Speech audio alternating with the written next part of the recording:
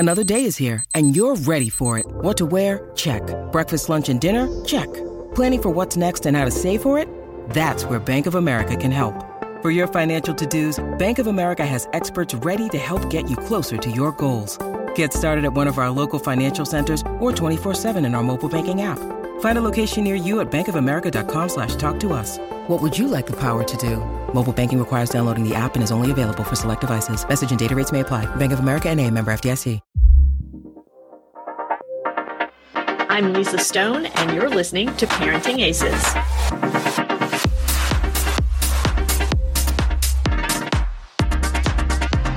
Welcome to season 11 of the Parenting Aces podcast, part of the Tennis Channel Podcast Network. We're so thrilled to have you back with us for a new season, a new year, and lots of great knowledge and information, I hope, that we're going to bring you over these next several months. We are kicking off 2022 with Dean Hollingworth, who was our most watched podcast of 2021. And so it's just fitting that he should be our kickoff episode for 2022 in season 11. Dean is a fitness specialist. He's based in Canada. And the reason I keep bringing him back is because every time he's on the podcast, he shares such valuable, actionable information with us and really practical information that your junior players can implement right away to see improvements in their fitness, their flexibility, their movement, and their on and off court performance. So I hope you enjoy this week's podcast with Dean. Before I bring him on, I just want to remind you, if you haven't become a premium member of Parenting Aces yet, we'd love to have you join us. Just go to parentingaces.com, click on the join button, and you'll be good to go. We are also offering through our online shop, not only Parenting Aces merch, but also our consults that you can purchase on an a la carte basis now. So if you have need to sit down with me via Zoom for an hour or more, if necessary, to talk about various aspects of your child's junior tennis development, college recruiting, or anything relating to tennis in general, you can book those through our online shop on parentingaces.com. Now, sit back, relax, and enjoy my conversation with Dean Hollingworth. Many of us have those stubborn pounds that seem impossible to lose, no matter how good we eat or how hard we work out. My solution is PlushCare. PlushCare is a leading telehealth provider with doctors who are there for you day and night to partner with you in your weight loss journey. They can prescribe FDA-approved weight loss medications like Wegovy and Zepbound for those who qualify. Plus, they accept most insurance plans. To get started, visit plushcare.com/weightloss. That's plushcare.com/weightloss. Hey, Dean, welcome back to the podcast. You were our number one podcast of 2021 of season 10, and now we're kicking off season 11. It's early in the year, but what better way to get things going, hardcore than with talking about off-court training and fitness in our young athletes. I'm so thrilled to have you back. Oh my God. Thank you so much. I am shocked that the podcast that we did together on fitness was number one. I'm completely humbled by it and so excited and honored. Thank you so much for having me back. And thank you so much for what you do for tennis and the parents and the junior athletes. Thank you. Of course, back at you. And, we get lots and lots of questions at Parenting Aces about what kids should be doing off the court to improve their fitness, to reduce their chance of getting injured, and all of those sorts of things. And every time you are my go-to guy. So I'm excited for people to get to see you and hear you. And for those of you listening to this on one of the podcast apps, as opposed to watching it on our YouTube channel or on our website, I hope you'll check out the visual part of it, because Dean's got some great info to share with us this week. Yeah, I have a nice presentation planned. And as we just discussed prior to going on air, I would like for 2022 to be the best physical fitness year for our junior athletes listening out there, in terms of becoming stronger, more powerful, more resilient, and, preventive injuries, having the athletes be healthy throughout the year. One of the things that really upsets me is when I see a young boy or girl sitting on the sidelines and watching their friends, their teammates play. And, because they're lacking in the area of strength and mobility and flexibility and things that most likely can be avoided. Listen, I understand sports, you're going to have injuries. There's no doubt about that. Stuff happens, but so much of it can be prevented. And, this is what I'm looking for 2022. How can we establish a nice outline for parents, for young athletes to follow, and not only become better athletes, but become athletes with good longevity? And at the end of the podcast, I got a big announcement, which you know of, that I'm going to make for all our listeners. Yeah. So stay tuned. Don't turn it off. So I'm just going to switch over to my onto my PowerPoint here, and we're going to get going.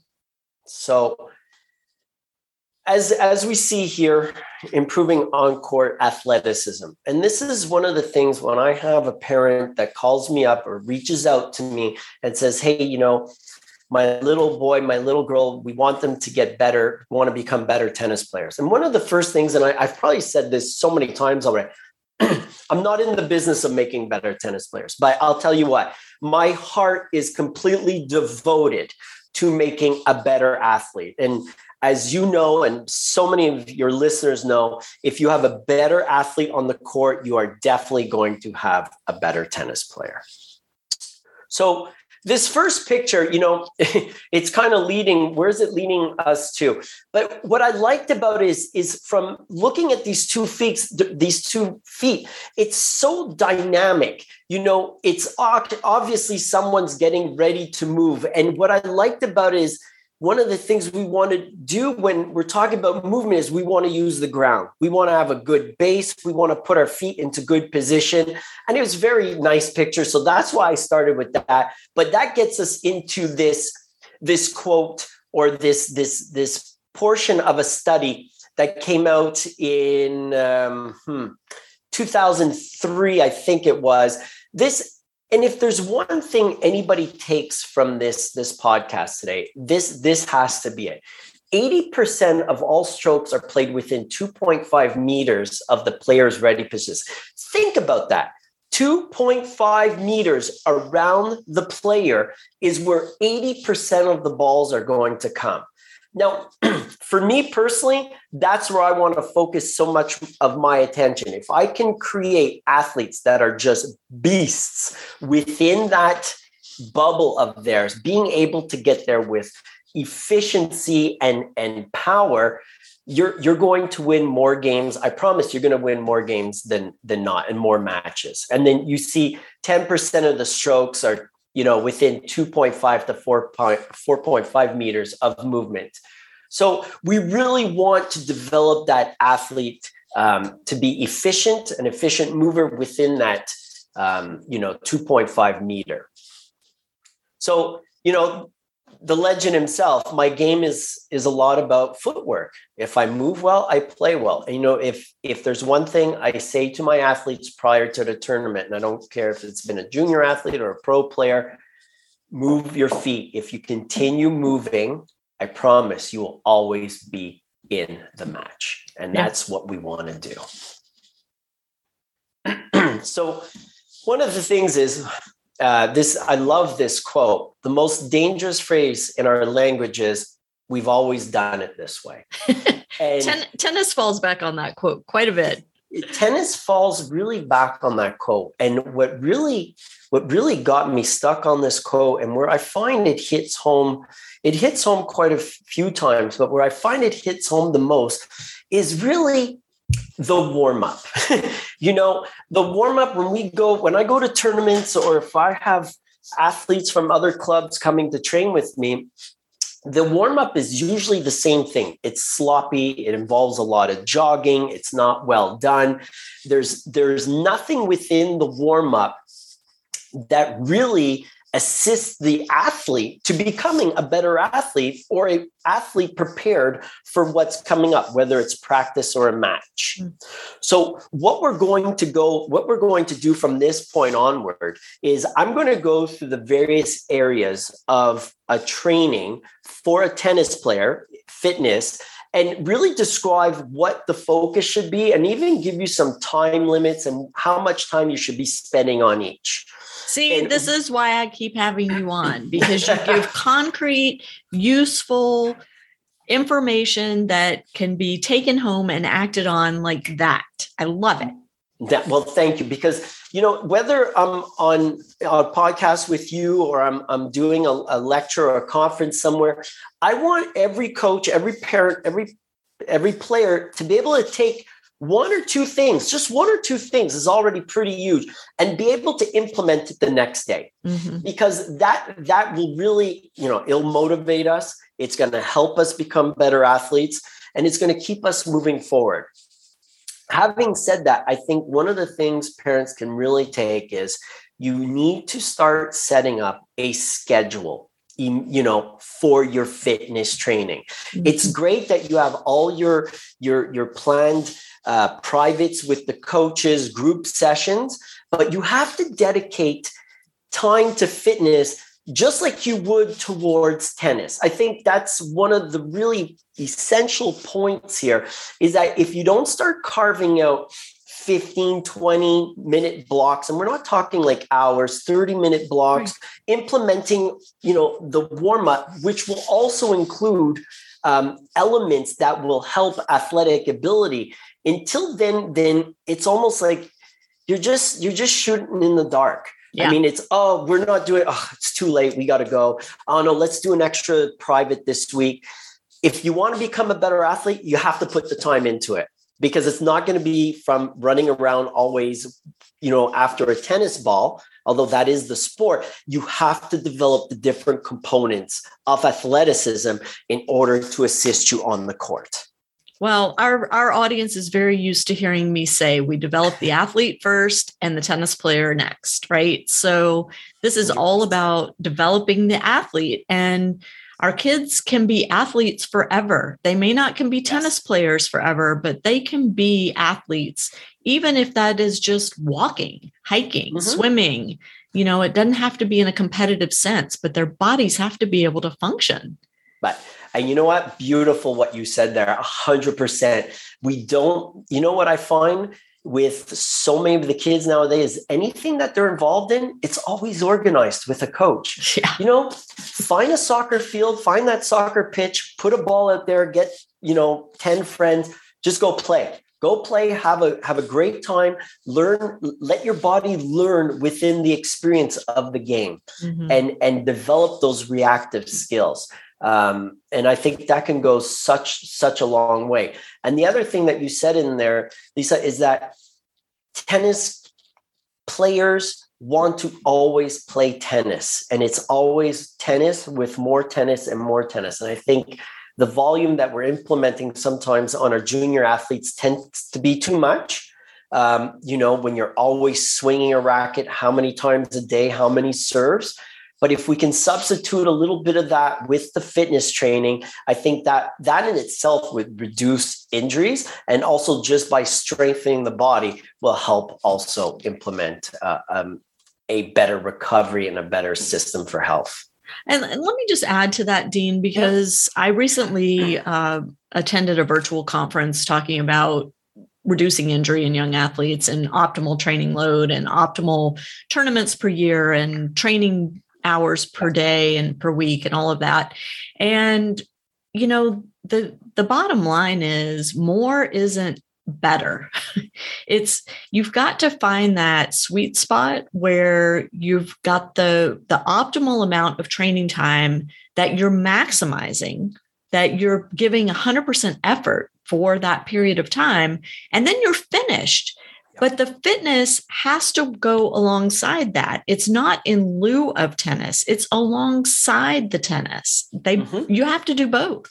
Yeah, 100%. And I hope parents heard that you know what, 4 hours a day doesn't mean it's better than 3 hours a day, because 4 hours a day at 70% of your work capacity, it's not the way to go. I'd rather see an athlete train for 2 solid hours and call it a day, as opposed to 3 hours and the last hour is really dragging your butt. Because one thing parents really need to understand is that any movement is a learned movement. So if you're tired and you're starting to get messy, that's what the body's learning. It's not learning to be efficient. Yes, I understand that, you know, you're going to be playing tired, but if you're trying to develop skills, don't develop a skill that's deteriorating and continue trying to learn that skill, because you're not learning it properly. So, like you said, hey, put in the time, 100% effort. When you start getting tired, come back the next day at it. Yeah. Okay, let's keep going. So I just wanted to share this because I think this is important. The performance pyramid, you know, it comes in 3 levels. There's the functional movement, there's the performance, and the skill. The top of it is actually, you know, the smallest part. The skill is tennis. Let's look at the functional movement. One thing that it's really important for people to remember, for the parents to remember is, you know, it's, yes, everybody can move, but are we moving efficiently and are we moving properly? You know, it's one thing to be able to say, okay, show me athletic stance. But you know how many athletes can't get into those stance properly? Like they can't even find the position because they're lacking the hip or the ankle mobility. And then can you perform? Can you get in and out of those stance and perform the movement patterns? And that is the real functional base of the pyramid that I think we need to spend more time at developing. And it's not just by doing the exercises, but by doing them properly, being sure that the athlete has the proper mobility and stability to do those exercises. And once that's established, then we can go to the performance level and saying, okay, how can we start putting a big engine into this car and making a beast out of these athletes so they can be big performers on the court by increasing strength and power.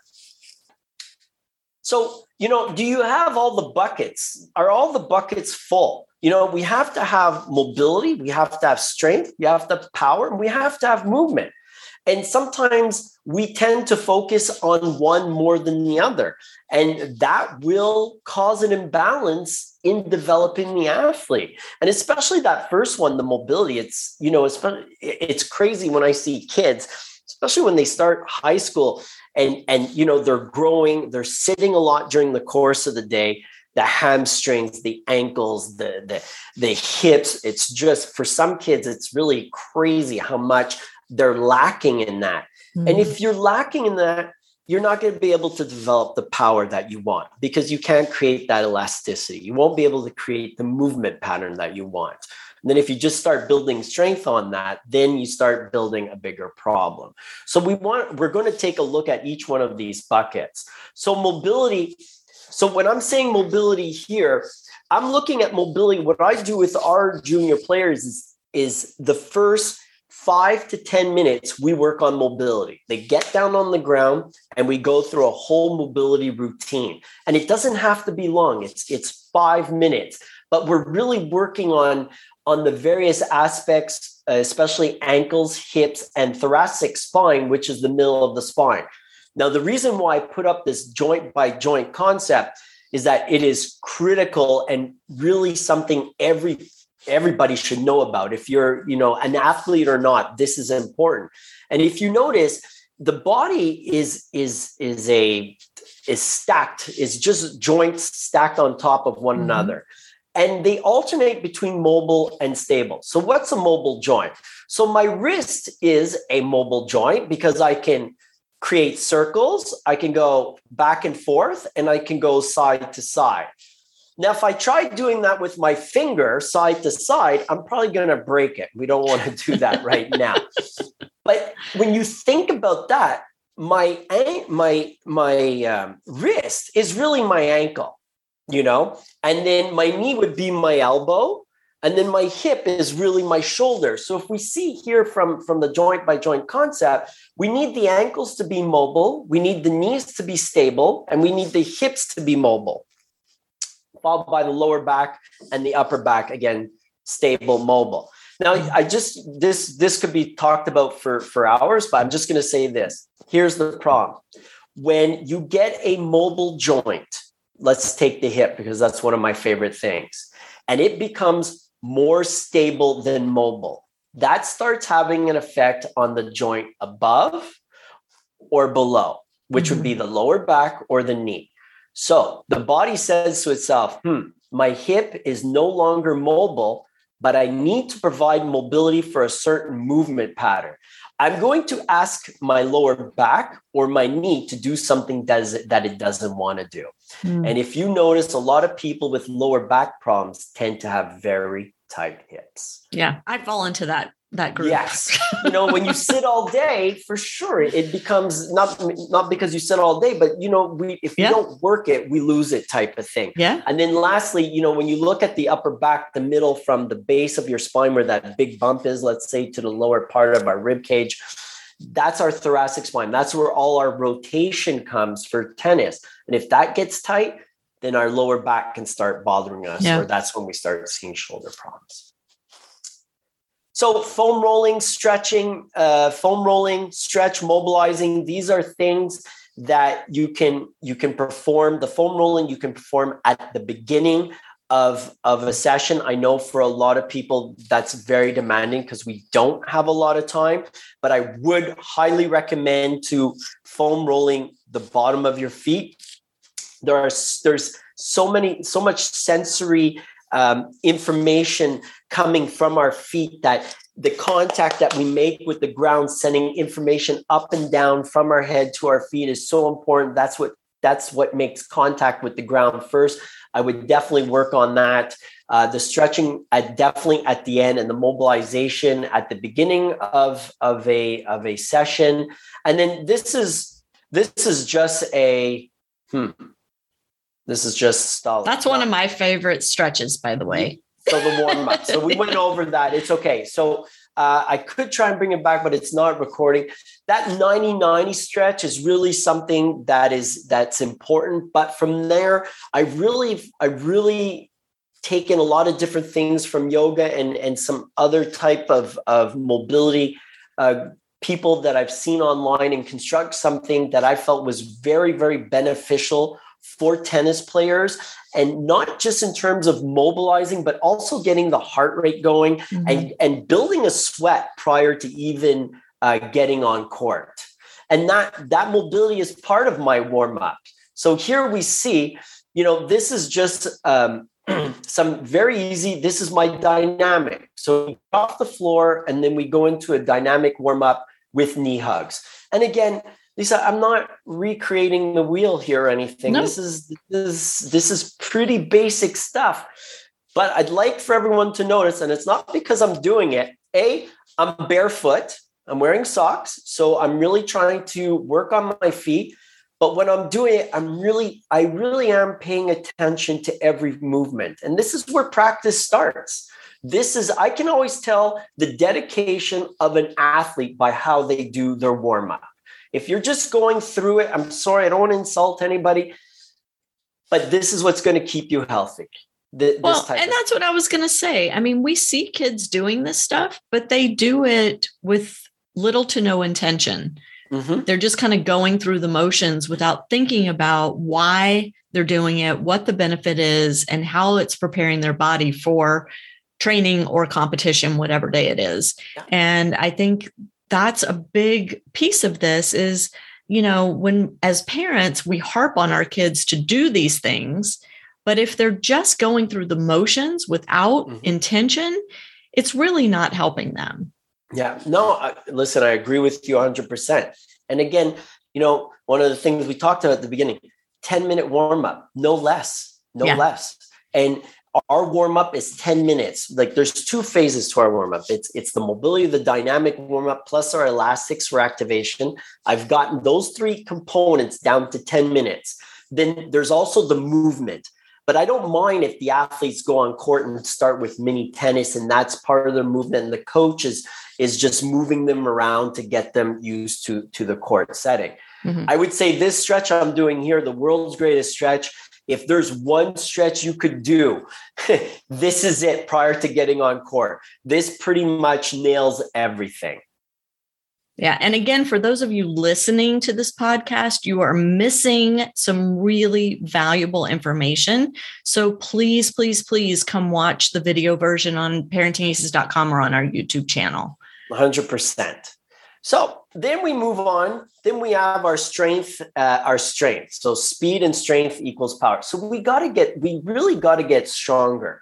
And with tennis, one of the things is, yes, once you've introduced, if you're working with young players, 8 to 10, 12 years old, I'm not loading them up with big weights. What I am doing though, is I'm teaching them body weight exercises. And this exercise that I'm going to demonstrate here soon is a body weight exercise if I'm not holding the dumbbells. But I'm talking about squats, lateral lunges, split squats, reverse lunges. All those things are really important. Even using a TRX for rows and things like that, that's where it starts. But one thing that I would really, really recommend is that once you become proficient at those exercises and you start becoming a little older and you start going, through your growth phase, we got to start working and looking at single leg training.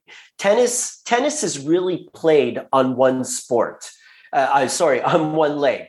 So most of the athletes that we have at our club, it's all single leg training. We're not doing a lot of squats, traditional squats. We're not doing a lot of those type of exercises. We're doing step ups. We're doing this single leg RDL, reverse lunges, lateral lunges, even, a curtsy.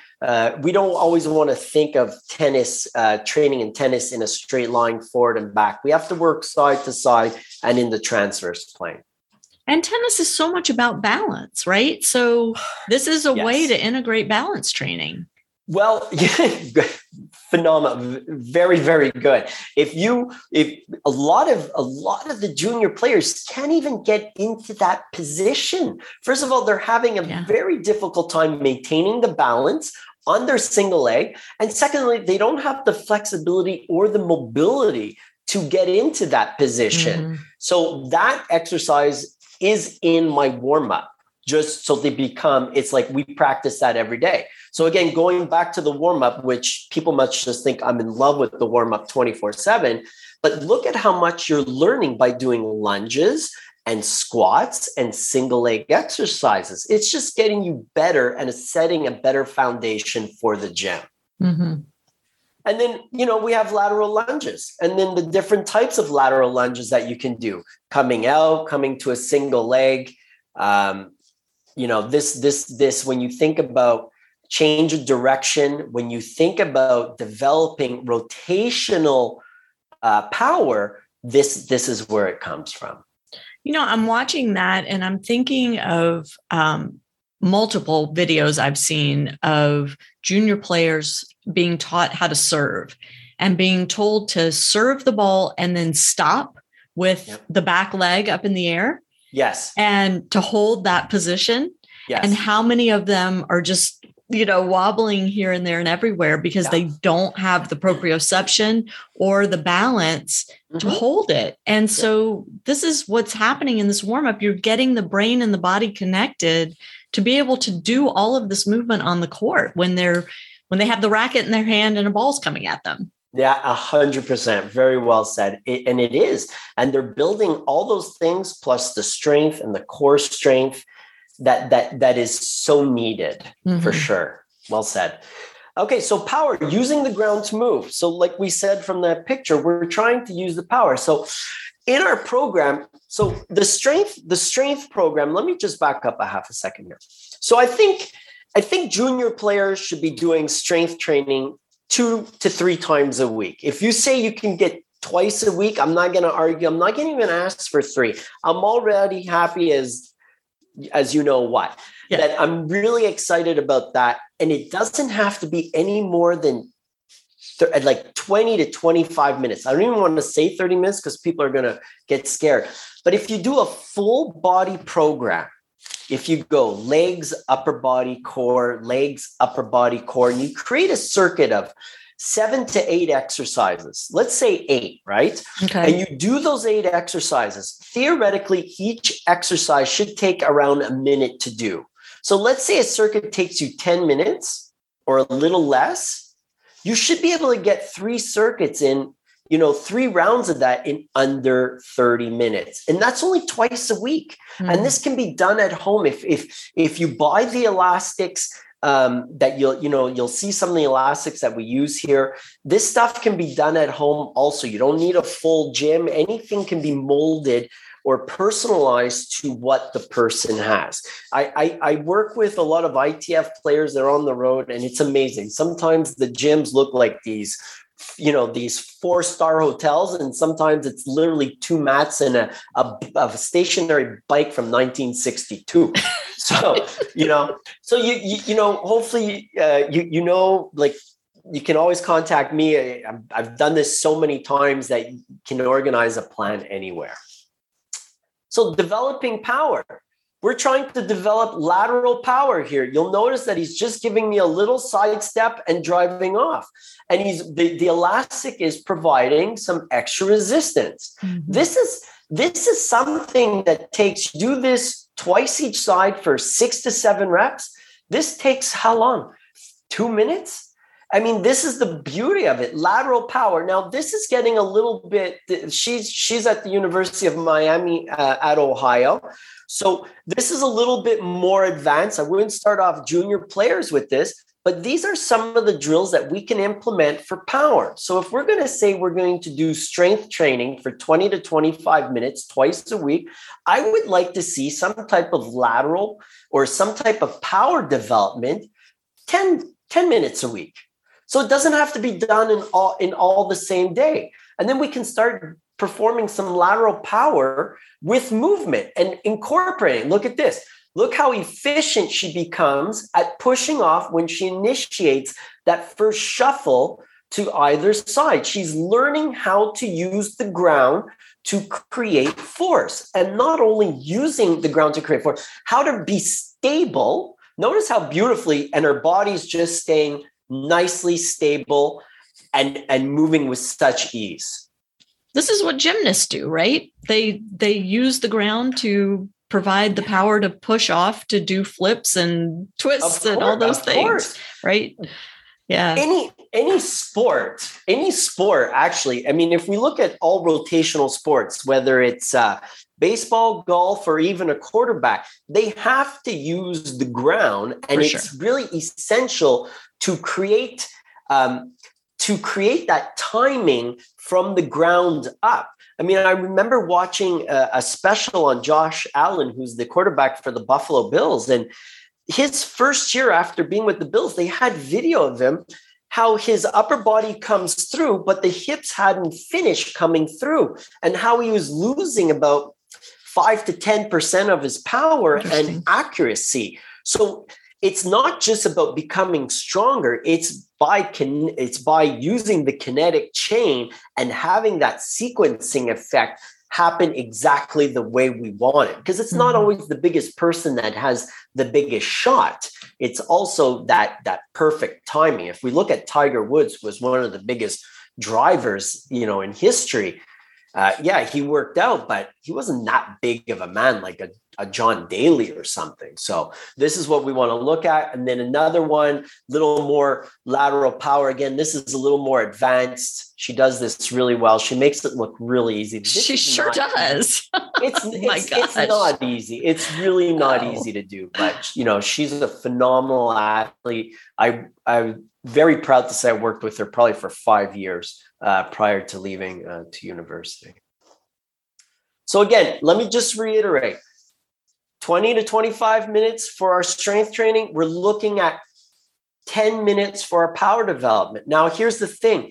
You need to do something in between the power exercises. You're not going to do one plyometric after another, one jump. You need at least about a minute to a minute in a half to recover. You have two options. We can throw a med ball, which you could consider training for upper body power and rotational power, or you can do corrective exercises, whether it's rotational exercises for the upper body or some type of, ankle mobility. So I think that's really important to keep in mind. Movement, something that I just absolutely love talking about, working with the athletes. And the reason why I put on this slide is I remember being at a conference years ago where someone said, I don't know why fitness coaches work linear speed or why they teach running. Well, to me, this kind of explains it. I mean, Andy Murray is a great on-court mover, even with the hip problem, but he did a lot of track work, and it shows right here. I mean, those are great lines. I mean, his arms, even though he's holding a racket, he's still sprinting for the ball. So we work on linear speed 3 to 4 times a week. I'll tell you what, I put it in the warm-up for all our kids. Even though we do some during practice, all I'm asking for is give me 4 sprints, 10 meters, singles line to singles line. That's it. But sprint your tush off. Sprint it off. If you want to become faster, run fast. That's simple. Yes, we can correct. We can get a lot of the mechanics better, but it's especially if you just practice running fast, that is probably the biggest takeaway on linear speed I can give. And what we want to watch is that first step when we're moving. And I think this is something, it's just for parents to maybe take some video, have the coaches take some video and watch the movement at a slower pace. Because sometimes it's not easy to see if you don't have a trained eye. So you'll notice her when she starts running, watch the left leg, how it just gives a big cycle like she's on a bike, right? That's not very efficient when we're talking about moving forward. But after doing a few exercises, I just backed it up there. Now you'll notice the difference of that leg driving forward. And you also notice the distance that she's able to acquire moving forward. Mm-hmm. If you don't move forward or side to side properly on that first step, you're already behind the game.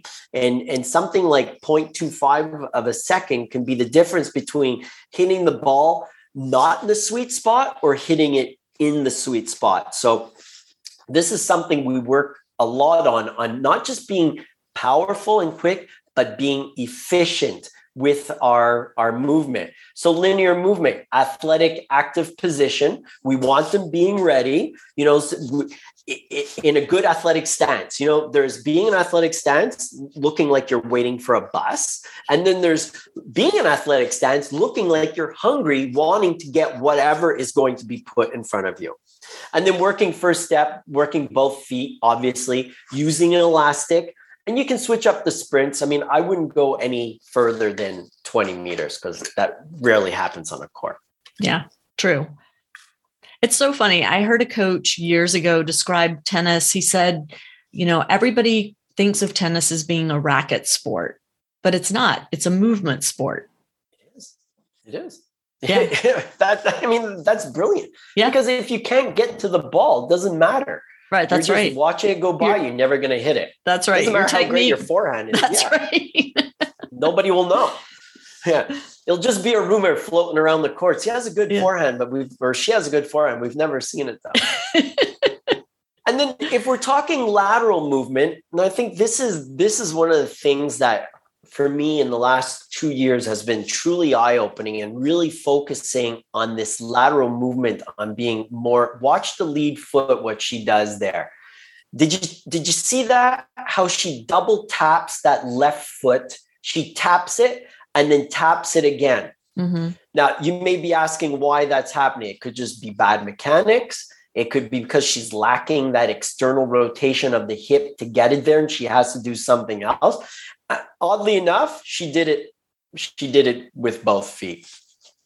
So when we're trying, and people are like, wow, this must take a lot to really correct this. We did a little bit of mobility work. This happened this day. We did a little bit of mobility work. And then I asked her, I said, Sherry, just lean, step, drive. And just lean, step, and drive. And then you'll notice, same day. Same day, we were able to clean that up. And it got better. Now, what I did was I said, hey, you know what? Part of your warm-up, I want you to do this every day before getting on court. I want you to split step, rotate that foot outward, cross over back. Now, she's working on a specific skill that's going to help her, but it's also a skill that's extremely important to tennis. Like every athlete needs to know how to cross over properly. Excuse me. If you don't, then we're not going to get to the point that we want to get to. Mm-hmm. Lateral movement, driving off the outside leg. We can work with elastics. We can shuffle with elastic. Crossover. It's funny. The crossover word, I think that's misspelt, by the way. I've looked at this slide a million times. First time I ever noticed it. The funny thing with it's really not a crossover, a true crossover, right? Because we're turning the hips, we're keeping the body more towards the net. I want people to think of it more as of a side run, with the body that's been, learning to separate the upper body from the lower body, because our feet are not pointing towards the net when we're crossing over. We have to literally tilt them to the side we're going to, which will really help the mobility of our hips. Because if we keep our feet forward, and that's a really easy thing to do, just stand in an athletic stance, both feet forward, cross your left foot over the right, see how far you go. Now take your left foot, turn it out to the left, then turn your right foot out to the right.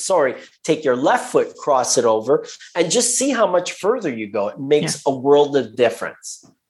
And then the pull away and towards, elastics. Everybody works elastics with the athlete going away from them. I think it's equally important to work with the elastic coming towards the coach. So that really focuses on the explosiveness of the exercise, and the other one really focuses on the change of direction, which I think is really important. And then the hip turns, a little hard to demonstrate without a video, but that's really disassociation of the upper body and the lower body. Change of direction. So here she is again, and simple exercise, Lisa, but I'm telling you, this is money.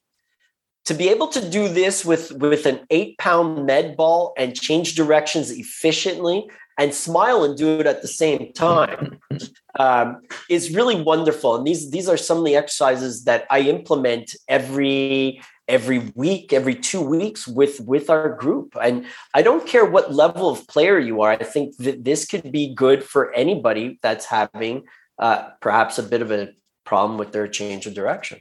Mm-hmm. And I love that the fact that she holds the position at the very end for just a split second, right? Yeah. Just challenging. Just to demonstrate. Yeah. Challenging the stability 100%. Mm-hmm. And then, when we're talking about change of direction, we're talking about athleticism. Listen, 3 cones doesn't have to be 3 cones. It could be 3 pairs of socks. Don't use tennis balls. Oh my God. I saw some coach online put 3 tennis balls down and had the athlete going over them. It is just an accident waiting to happen, because they will step on these cones or hurdles or socks or whatever it is. That's instant, to the ER and cast type of thing. So this is a fun exercise that she does well, jumping back, coming back. So we're working really quickness here, change of direction, some power. Again, these movement exercises, Lisa, can be done 2 to 3 times a week, and 15 minutes. As long as you're efficient, it doesn't take a long time to do them. It just, as long as you do them with good rest periods, because we don't want our speed, we don't want our movement exercises becoming conditioning drills. Okay. That's really important. If your athlete is in front of you and they're sucking air and you're trying to teach a skill, we are losing what we're trying to teach, because they need to be I would say pretty, if not fully fresh prior to going into the exercise. That's a great point, Dean. Really great point. So a rule of thumb is if a drill takes you, let's say, drills, and again, the length of the drill, I think it's really important. I try to mimic the length of the drills to the length of a rally. Mm-hmm. So we're looking at around, I know rallies are much shorter, but I don't go much longer than 10 seconds. 10 is probably the outside number. They're going to need a minimum 20. I'm saying 20. I know some coaches are listening are shrieking. Probably has to be 30 to 40 seconds recovery. Depending if it's early on in the training, they could probably go a little quicker. As you go on, rest periods are probably going to have to go on a little further. That's for sure. Yeah. One of the important aspects that I really wanted to touch on this evening also was the difference between change of direction and agility. You see coaches putting out ladders or putting out a bunch of cones where the athlete knows where to go or knows what the sequence of events is going to go and call it agility.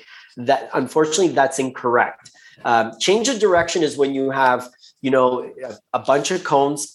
And I if I was to tell Catherine prior to this drill, I'd say, okay, I want you to go to white, yellow, white, purple. That's change of direction. Okay. Agility requires some type of cognitive aspect of it. She doesn't know where she's going to go prior to the event happening. So what we do is there's different we use auditory cues. So I don't know if you'll be able to hear this, but I'm calling out colors here. So I said yellow, purple, and she's reacting to my voice. And it's just a good reaction drill to work on. There's nothing wrong with it. Some people might say, well, this isn't very representative of tennis. And I would tend to agree with you, although it does make it fun. Especially the younger athletes, I put out a bunch of different colors, even put numbers to it. So, I'll say yellow, purple, but maybe purple's 1 and yellow's 2 and white is 3. And I can throw in numbers at the same time. And what the kids really, really love is when I make a box and we number the cones and we start doing math. So cones 1, 2, 3, 4, and then we start going 1 + 1, 7 - 5, and that becomes fun. And I find whenever you can get athletes that are smiling and having a great time, they're learning, and we're challenging them, mentally also. Sure. Which is really important because let's face it, tennis is a very cerebral game. Yeah.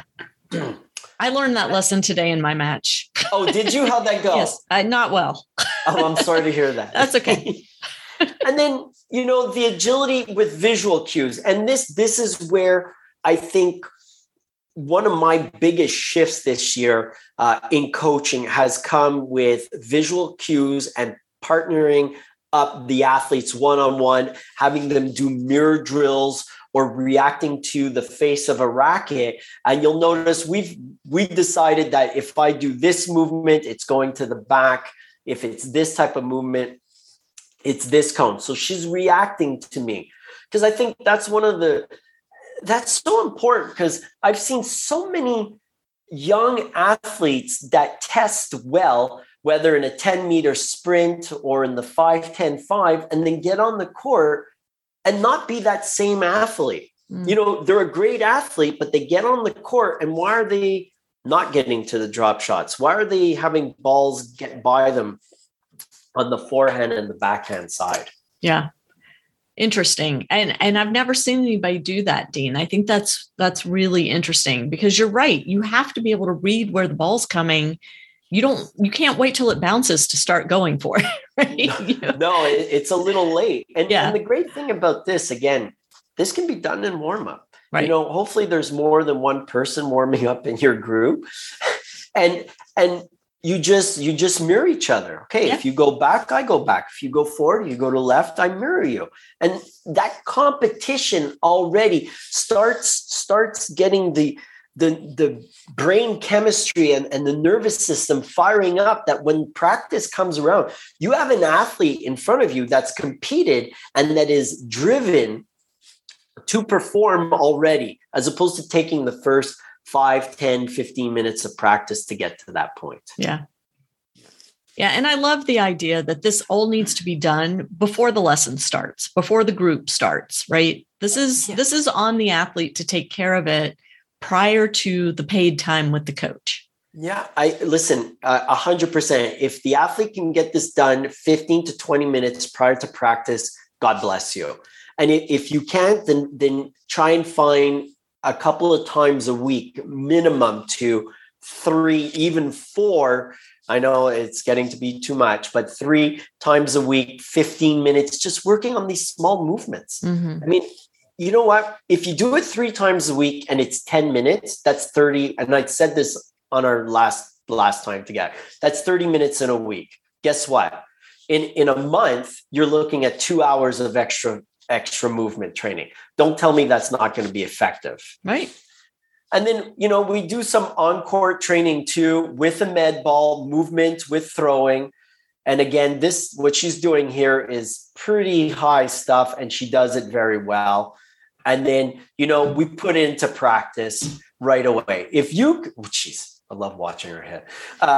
It still makes my day. But if you can practice throwing a med ball and practice your movement drills and then put that into practice on a court, that is the win-win of wins. For sure. And then the last thing, and I hope I haven't taken up too much time here. No, we're good. We're good. Okay, is the recovery. And, I just see this all too often. Get off the court. And this is for every age. Get off the court and leave the club and sit in the car. Guilty as charged. Yes. Yeah. And this is where we have to become a lot smarter. And, recovery has to happen every day after practice. There's just no cutting angles on this. And again, 10 minutes, please. The stretching, the foam rolling, the stretching, taking care of your body. Pay the price now, as opposed to paying weeks or a month off later. It kills me every time. And I say this with such sincerity that when I have an athlete that is injured, first of all, annoys the hell out of me. Secondly, they come back with similar, or if not the same exercises that they were supposed to be doing to avoid this problem. Mm-hmm. And this is what we want to look. And we look at foam rolling. It's just rolling calves, and you see some other tools around me. I have the ball, which is a lacrosse ball. There's the stick, the traveling stick, which is really, really important. And then I chose this stretch, which is the hip flexor stretch, because I think, Lisa, the hip flexor stretch might be one of the stretches that is butchered the most and not done very properly. You see people really arching their back. You'll notice that my back stays straight during this. This is a myofascial stretch of the hip flexor, so involving the entire body from toes to the fingers and really getting a phenomenal stretch through there. And if you can start implementing a well-rounded recovery program of foam rolling, stretching, hydration, and nutrition and sleep, that's money. Because I'm so glad you added sleep. I'm so glad you put that in. I'm happy you're happy. It's so huge because even the research shows that, and I think I'm going to be pretty close on this, that especially for the young juniors, between the ages of 12 and 16, that get less than, it's between 8 and 10 hours sleep. When you're getting closer to 6 hours sleep, injuries increase almost twofold. Yeah. And that's just lack of sleep. So, this time of year always makes me slightly nervous because I know the kids are going into exams. They're more stressed. They're not eating well. They're sleeping less. We have to be smarter as coaches to adapt our training to that, which is a whole nother topic onto ourselves. And I get asked so many questions about, what about the Theragun and what about this and what about that? And it's like, yeah, that's that's good. That's good. But if you're not doing this stuff, the other stuff doesn't matter. Like the sleep is probably number one. Yeah. Yeah. Love that you said that. All right, Dean, all your contact info is up on the screen. We will also have it in the show notes on parentingaces.com. So for those of you who have questions or need some clarification, Dean is incredibly responsive. He's on Instagram. He's on Facebook. He's got some amazing videos that he posts on Instagram on a regular basis. So you're at _baseline power _ and please follow him and get some creative information and ideas, and have your kids follow him. Now, if I could have one last minute now for the big announcement. Yes. What I decided this year, I've never done this before. I'm extremely excited about it. And as I said at the beginning, 2022, I want it to be the best year for everybody. I mean, obviously not just on the court, but health-wise, especially with all the stuff that we've been going through in the world. But for the junior tennis players, I am having a 10-week course. We're going to meet every Sunday starting, I don't want to get this wrong, I think it's January 17th will be our first one for 75 minutes, where I'm going to give everybody in that hour the exercises you're supposed to do for the week, the warm-up, the plyos, the jumps, the strength training, the stretching, and we're going to build on that together and really see what we can develop in 10 weeks and further.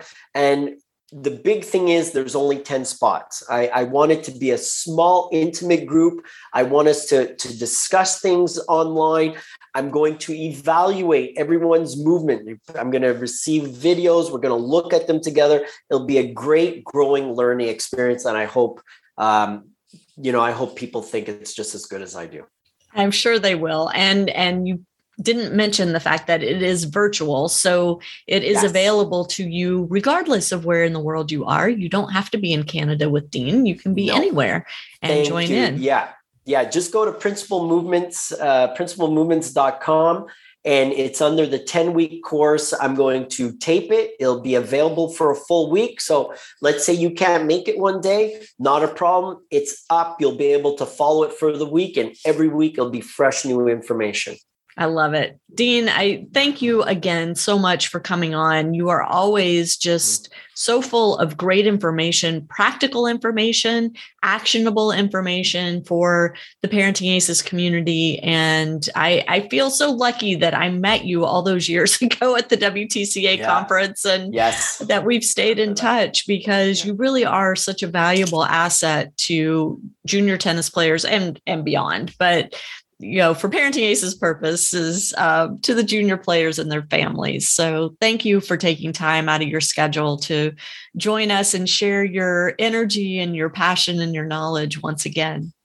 I'm speechless. Thank you so much. I really appreciate those kind words. I'm getting goosebumps and everything from it. And thank you for everything you do. I know it's very appreciated, and wishing everybody an amazing 2022. Absolutely. To my audience, thank you so much for tuning in. We'll catch you next time on Parenting Aces. I'm Lisa Stone, and you've been listening to the Parenting Aces podcast, for tennis parents by a tennis parent. If you like what you've heard, please subscribe to us and write a review on iTunes. For more information on navigating the junior and college tennis journey, please visit us online at parentingaces.com. Thanks for tuning in and sharing us with your tennis community.